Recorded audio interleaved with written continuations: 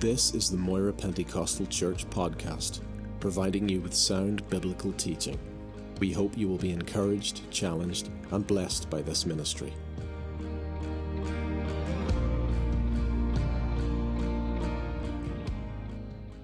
This morning we need to go to 1 Corinthians chapter 12. 1 Corinthians chapter 12. But all the members of that one body, being many, are one body.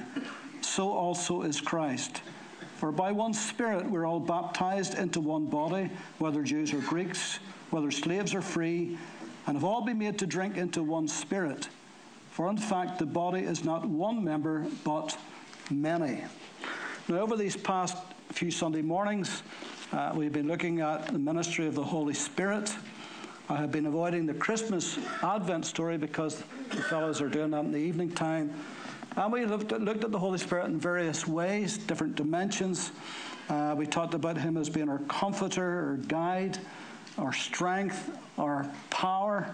We talked about the Holy Spirit coming on the day of Pentecost, and why was that day the day that the Holy Spirit was to fall? How did that relate to the actual day of Pentecost? We went into detail on that. We talked about the Holy Spirit regarding unbelievers, his ministry to unbelievers, to convict, to convince the world of sin and of righteousness and of judgment to come.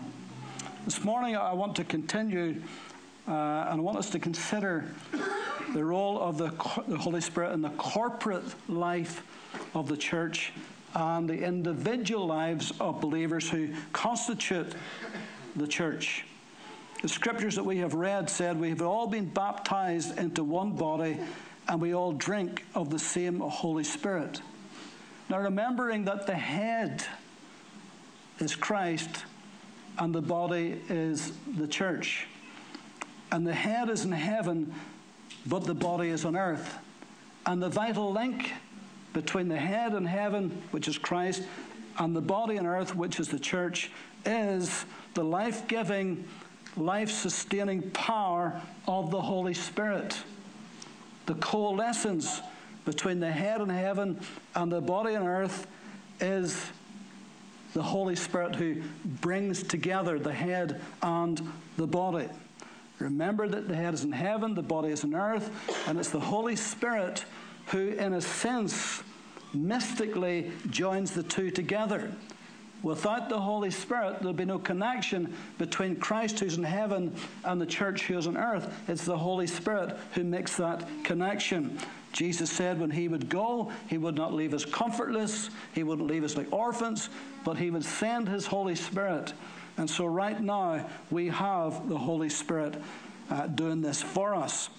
Now there's a lovely picture, of course, in the Old Testament, in the creation story, and how that when God created Adam, and how that Adam was perfectly formed. But there was one thing missing in Adam's life. He had no helpmeet. He had no one with him. And so God caused a great sleep to come upon Adam, and he took out of his side a rib and made Eve, and then presented to Adam Eve, his wife, his bride, as it were.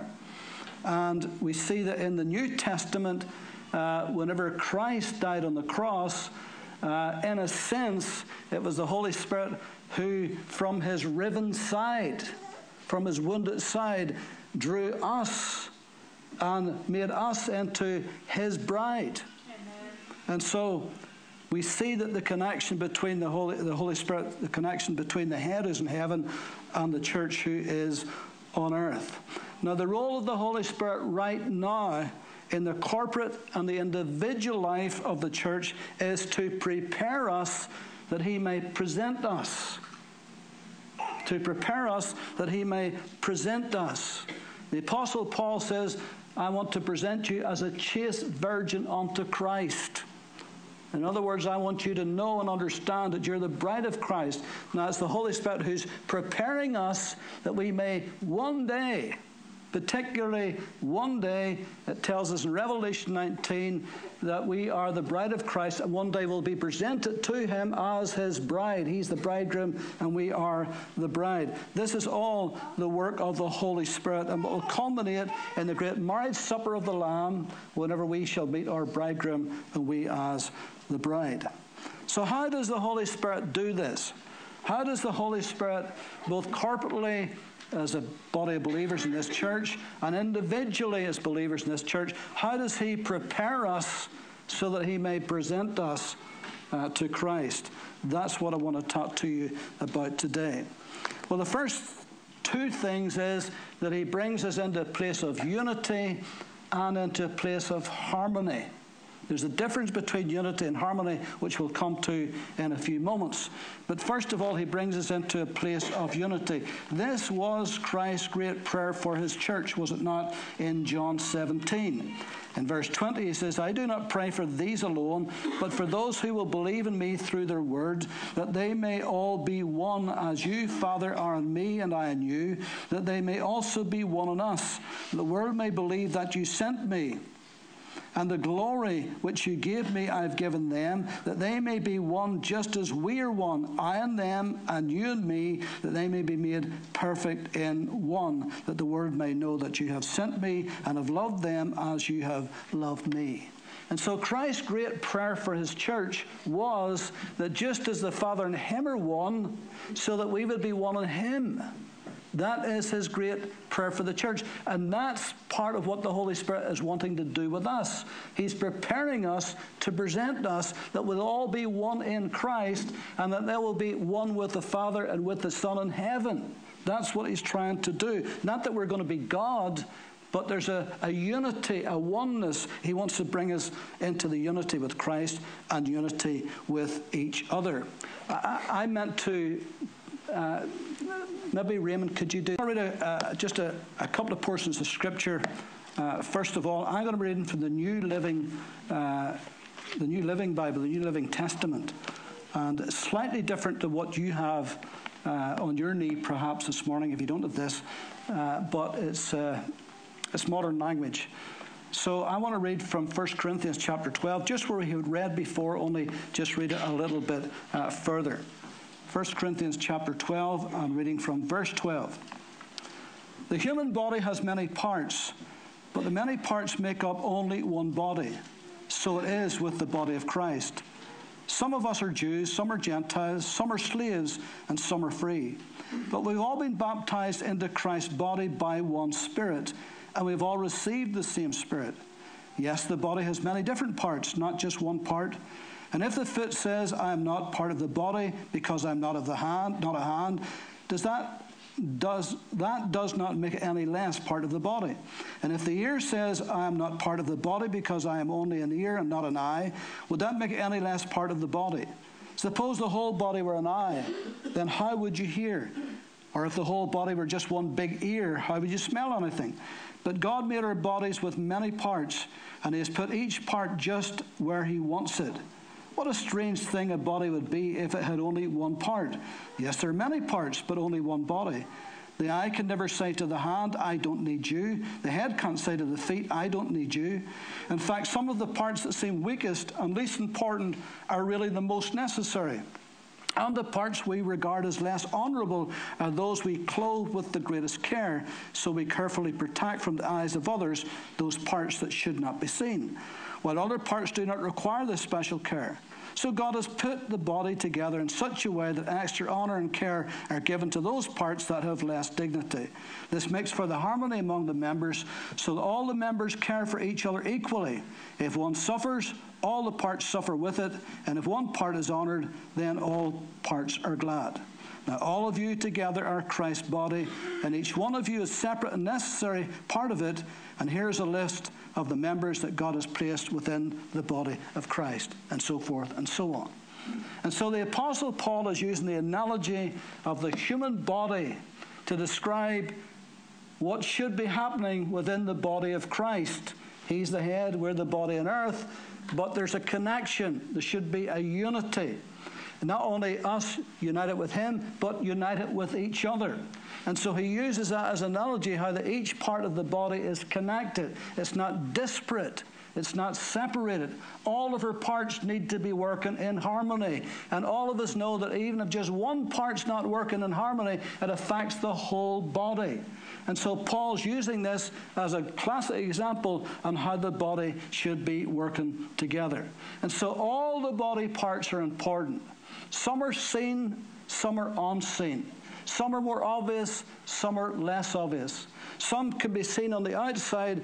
Some of the vital parts are seen or can't be seen because they're on the inside. But all of these parts together form a whole, a unity. And it's the same within the body of Christ.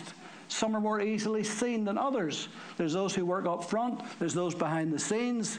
There's those who's more outgoing, maybe are more verbal and more able to be seen and heard. Others are quieter behind the scenes, but all are important because all should function working well together. So there's a unity in the body of Christ. In Romans chapter 12,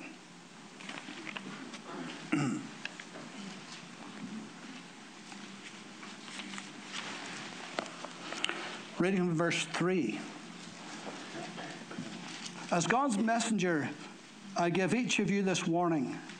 Be honest in your estimate of yourselves, measuring your value by how much faith God has given you.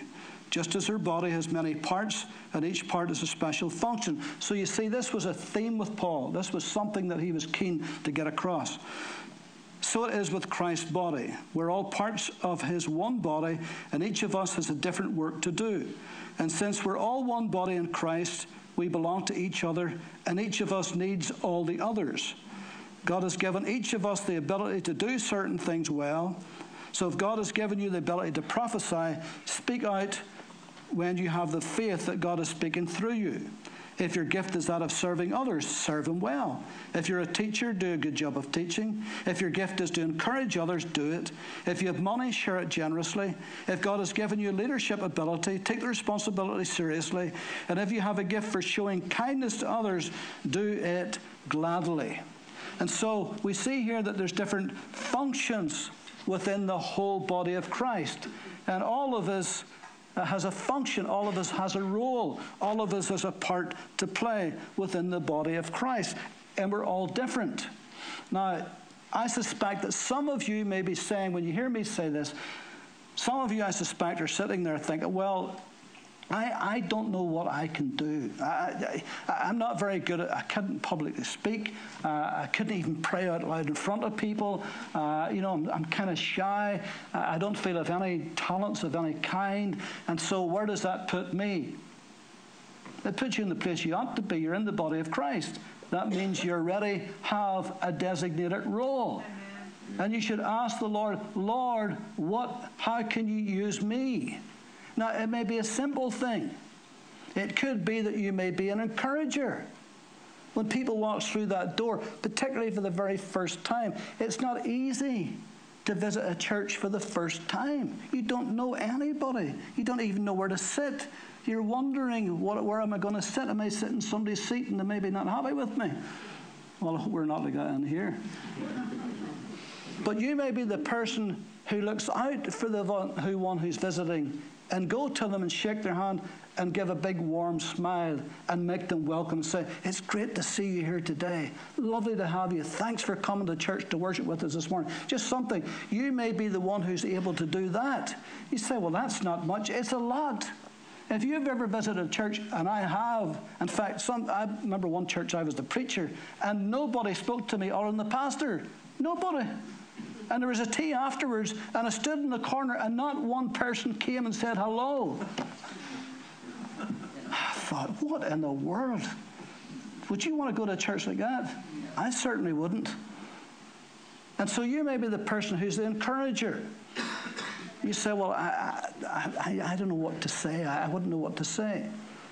Well, just give a big smile. Just a big smile, a warm handshake. Sometimes that's all it takes. So there's different roles.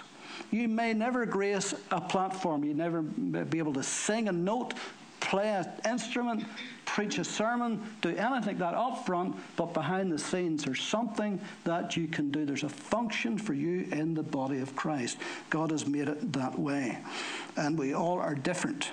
And we should celebrate that. The diversity that's in that, we should celebrate and enjoy that. And, I was looking again at yesterday and what was accomplished here yesterday, and looking around and seeing everybody doing a little bit. Everybody had a part to play. And it was good to see that. And so thank God for that. That's working within the body of Christ, all being a unit together, working together. And then in Ephesians chapter 4, verse 11, He is the one who gave gifts to the church, the apostles, the prophets, the evangelists, the pastors and teachers. Their responsibility is to equip God's people to do this work and build up the church, the body of Christ, until we come to such unity in our faith and knowledge of God's Son that we will be mature and full grown in the Lord, measuring up to the full stature of Christ. Then we'll be no longer like children, forever changing our minds about what we believe because someone has told us something different, or because someone has cleverly lied to us and made the big lie sound like the truth. Instead, we will hold to the truth in love, becoming more and more in every way like Christ, who is the head of the body. Here goes Paul again, who is the head of the body, the church. And under his direction, the whole body is fitted together perfectly, and each part does its own special work, and it helps the other parts grow so that the whole body is healthy and growing and full of love. So get what Paul's saying here in the analogy of the body of Christ. He's saying that we need unity. We need to be working together, pulling together. Amen. And thank God we do that in here. Now, there's been moments and there's been times when maybe there's been tension, all of that, and that's just natural. In any family that happens. But by and large, generally speaking, we just pull together as one body in Christ. Now, unity is not uniformity.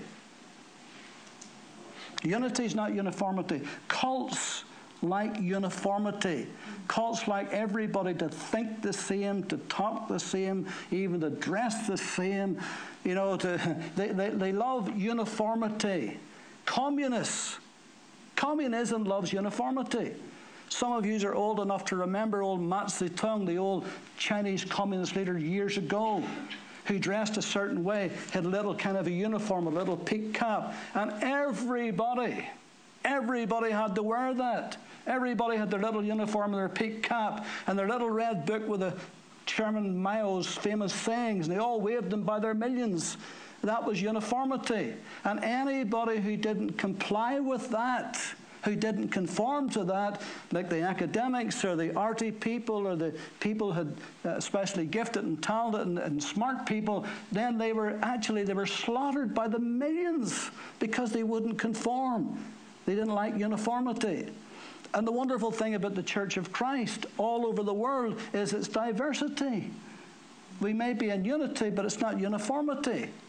And so we worship slightly differently here, even within this town, the churches within this town. If you visit every one of them, you'd find every one of them is diverse in their form of worship and their form of church government, and that's fine. God's okay with that. He's all right. We believe the same fundamentals as we ought to, but above and beyond that, there's diversity within the body as a body should be. And so the Holy Spirit, in spite of our diversity, gives us unity, but not uniformity. When you think of the day of Pentecost, and how that 120, and then how the 3,000, and then the 5,000, then all Jerusalem was filled with the doctrine, and there was such unity that the Holy Spirit brought to the early church. Now, there was times and there was moments when there was disunity, and the Apostle Paul particularly had to write to the Corinthians and the Galatians, different ones, and try to bring that unity back in again, because sometimes they were getting out of sync with each other. And there was people who were arguing with each other, taking each other to court, and he says, no, you can't do that as believers. Don't do that before unbelievers. But by and large, it's the unity of the body. And so it's not uniformity, it's unity. But then it's not just unity that the Holy Spirit wants to bring into the body of Christ, but harmony. And there's a difference between unity and harmony. You could take two cats, tie their tails together, and put them over a clothesline, and you would have unity, but you certainly wouldn't have harmony. And there's a difference. And so, let me give you an example. I mean, you can have unity. You could everybody playing their part. I do my bit, he does his bit, she does her bit, they do their bit. You get everybody doing their bit. And there's a unity in that. But if there's no harmony, if the relationships is all broken down, even though in a sense you can do your bit, but if there's no harmony between us, it won't be too long before there's no unity between us. Let me give you a football analogy. Sorry for those of you who hate football.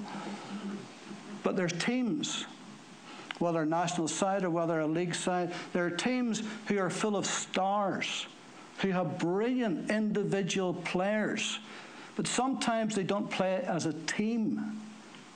The individual stars want the limelight all the time, and they don't play as a team. And once they don't play as a team, then they lose. They start to lose. They need to be in unity and in harmony. And sometimes even whenever they play as a team on the field, and they fit in together and they flow together, but in the dressing room, if there's no harmony in the dressing room, it won't be long till that affects the unity on the playing field. Are you still with me? And so it's like that, whether that's in the home or whether that's in the community, whether it's in business or whether it's in sport. There's the difference between unity and harmony. If I could put it in simple terms, by unity I mean working together. By harmony I mean living together in relationship and in fellowship. The Holy Spirit hates strife. Hates it. The Holy Spirit hates contention and backbiting and schism. Now that doesn't mean to say that we can't disagree. We don't have to see eye to eye to walk hand in hand, as the old country western song says. Sometimes we don't see eye to eye, but we can still walk hand in hand. It doesn't mean that we can't disagree. Sometimes it's necessary to disagree. But that's different than strife and contention and backbiting and schism. Some churches have split over the flimsiest, stupidest thing you can imagine.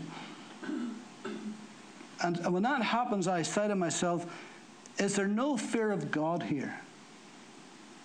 Because we're the body of Christ. And if we attack each other, we're attacking the body of Christ. It's not just us as individuals, it's the body of Christ we're attacking. And the Holy Spirit hates that. And churches has fought and split and argued and had protests outside and all the rest of it. And the newspapers got involved. It was on TV. And you hold your head in shame and embarrassment. You say, how did that get to that stage? Is there no fear of God here? Why? The Holy Spirit's a person. A person. And he feels. He senses. And he's sensitive. Even though he's portrayed as fire and wind, but also as water and as a dove. And so he's sensitive, he feels. He can be grieved. Ephesians 4:30, grieve not the Holy Spirit. It doesn't mean just don't anger the Holy Spirit, but grieve not the Holy Spirit. When we're grieved, we're hurt. When we're grieved, we're hurt. All of us have been grieved. Somebody has hurt us. And every one of us at some point in our life has been hurt by somebody else. And we felt it. We were grieved. And the Spirit of God is the Holy Spirit of God. He's God the Holy Spirit. This grieves the heart of God. Whatever we're in strife and contention and schism and backbiting, he can be insulted, Hebrews 10:29. He can be lied to, Acts 5:3. He can be blasphemed. Matthew 12, 31, 32. That's a big issue. Sometime I need to redo that again, revisit that, but blasphemy against the Holy Spirit, because it worries many Christians. He can be resisted, Acts 7:51. He can be tested, Acts 5 and 9. He can be vexed, Isaiah 63 and 10. He can be quenched, 1 Thessalonians 5:19. And so the Holy Spirit, powerful as he is, he can be affected in so many different ways. And if we get into strife and contention continually and it's unresolved, the Holy Spirit, the dove, will fly away. He doesn't want to be around that. He's not like the hawk or the bird of prey. No, he's gentle. He'll fly away. In Ephesians chapter 4,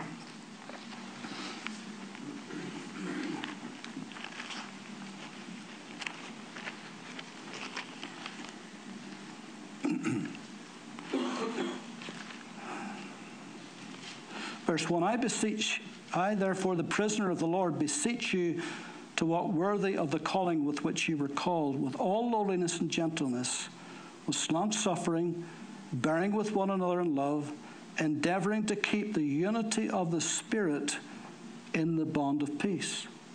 There is one body and one Spirit, just as you were called in one hope of your calling, one Lord, one faith, one baptism, one God and Father of all, who is above all and through all and in you all.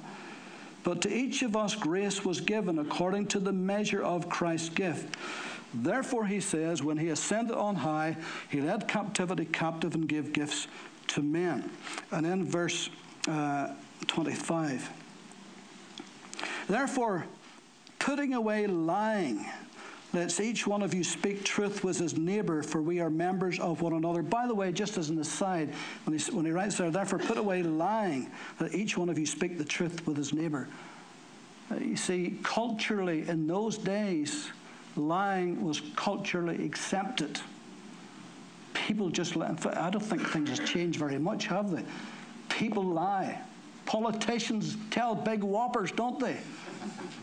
They promise the earth. And we just know most of that will never happen. But they just bald-faced lie. Not just them, but it seems endemic within society that they lie. But for the Christian, it should not be culturally right for the believer. When we're a believer, we should not lie. It offends the Holy Spirit. We're members of one another. Be angry and do not sin. Do not let the sun go down on your wrath. Be angry and do not sin. Sometimes there's things we need to be angry about. There are things that are happening that we should be angry about. Righteous indignation. But there are other things we get angry about and we shouldn't be angry about. And it leads to sin. It leads us down the path of sinning. And it's not right. We should not do that. Be angry and do not sin. Don't let the sun go down on your wrath. In other words, get it sorted as quick as you can. Nor give place to the devil. Don't give the devil a foothold. No opportunity. In the margin it says. In fact, the word is topos, T-O-P-O-S, which is where we get topography from, which is the land. You know, when you look out over the land, that's the topography, the land, the shape of it. So don't give any ground to the devil, he says. Don't give him, stick a toe in. Don't give him any place. Let him who stole steal no longer, but rather let him labor, working with his hands what is good, that he may have something to give to those who have need. Let no corrupt word proceed out of your mouth, but what is good for necessary edification or building up, that it may impart grace to the hearers. And do not grieve the Spirit of God, by whom you were sealed for the day of redemption. Let all bitterness and wrath and anger and clamor and evil speaking be put away from you with all malice, and be kind to one another, tender-hearted, forgiving one another, even as God in Christ forgave you. Let all bitterness be put away from you. That's inner hatred, resentment of others. Hebrews talks about a root of bitterness that springs up within. that defiles and spoils. Put away wrath, thumos, that means it's hot anger, passion, emotional outbursts, and outward displays of those things. All right? Some people has a very short fuse, haven't they? It doesn't take much to set them off. And when they set off, I mean the red mist descends. And boom, there they go. Just blew up. Anger, put away anger, means inward settled condition of mind that seeks revenge. People who's angry on the inside seeking revenge. What can I do to get back? Clamor, outcry, that means raise voices, loud quarreling, a shouting, slanging match. Now, you wouldn't believe that believers would do that, but they do. I know a church because one of the elders told me, he says, things got so bad they were inviting each other outside to the car park. Seriously. I'm not joking. And they meant it. And had the fists up to each other. These were elders of a church. Evil speaking, abusive language, bad-mouthing others, malice, which is spite and ill will, and inward malicious thoughts. You can see why Paul says, put all of that away from you. That causes offense to the Holy Spirit. It grieves his heart when we do that. So he wants us then to be tender-hearted towards each other. That's what he wants. Put away all evil speaking with all malice, and be kind to one another, tender-hearted, forgiving one another, even as God in Christ forgave you. Where would we stand today without God's forgiveness in each of our lives? Amen. Now we're almost finished here. In Philippians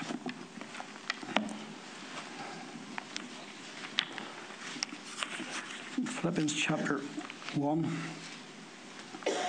And again, I'll read from the New Living Testament.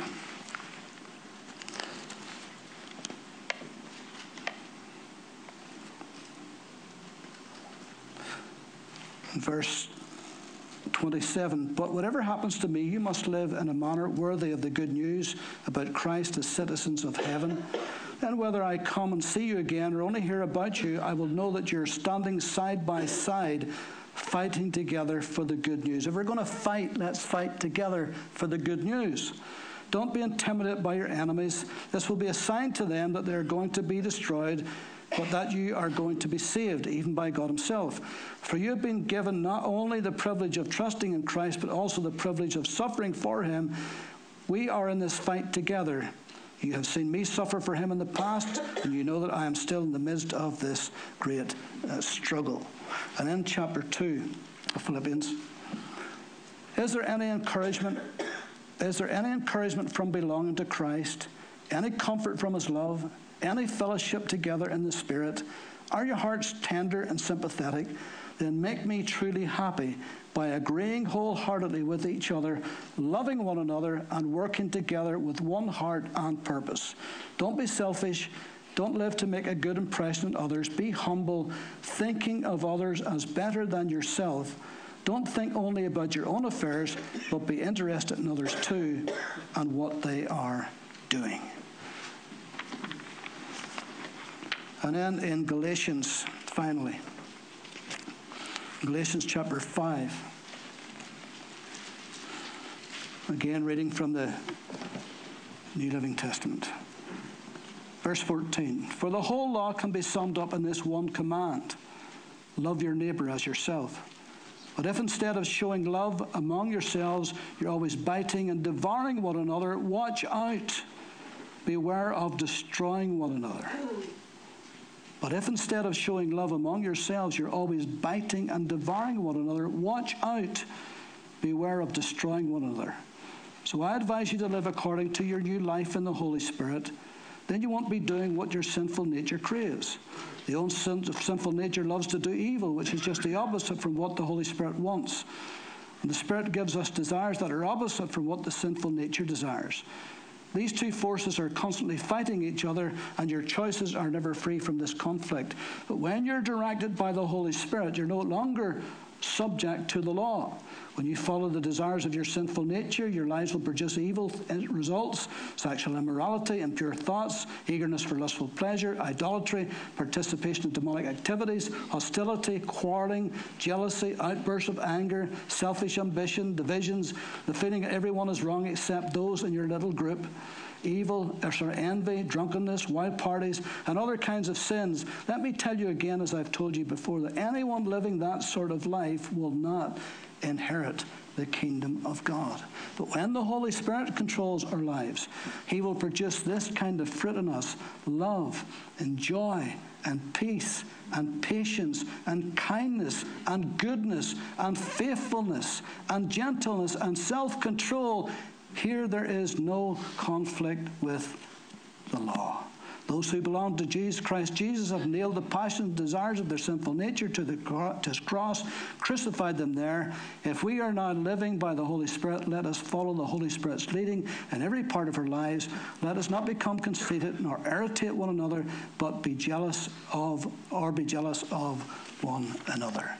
And so we can see the Holy Spirit, His ministry right now is to prepare us that He may present us, as Paul says, as a chaste virgin unto Christ.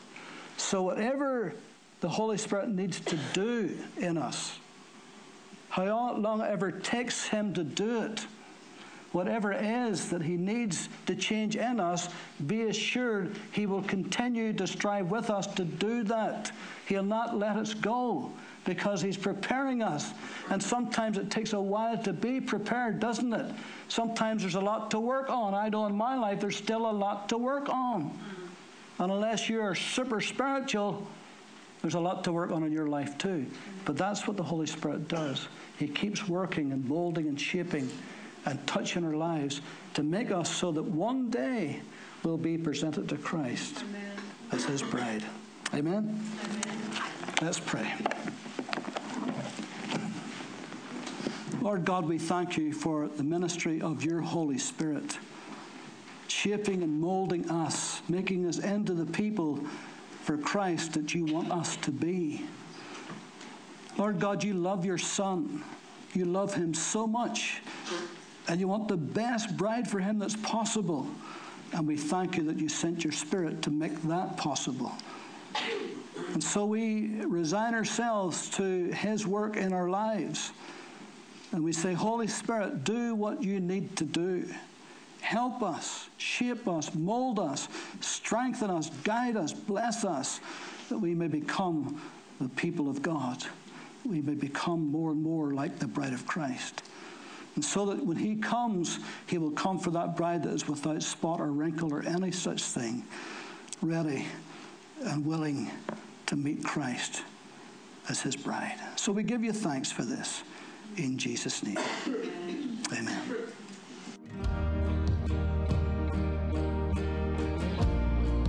Thank you for listening to this podcast. We produce a variety of sermon videos and inspiring Christian content available for free on our YouTube channel. Just go to YouTube and search Moira Pentecostal, or visit our website for more information: www.mpc.org.uk.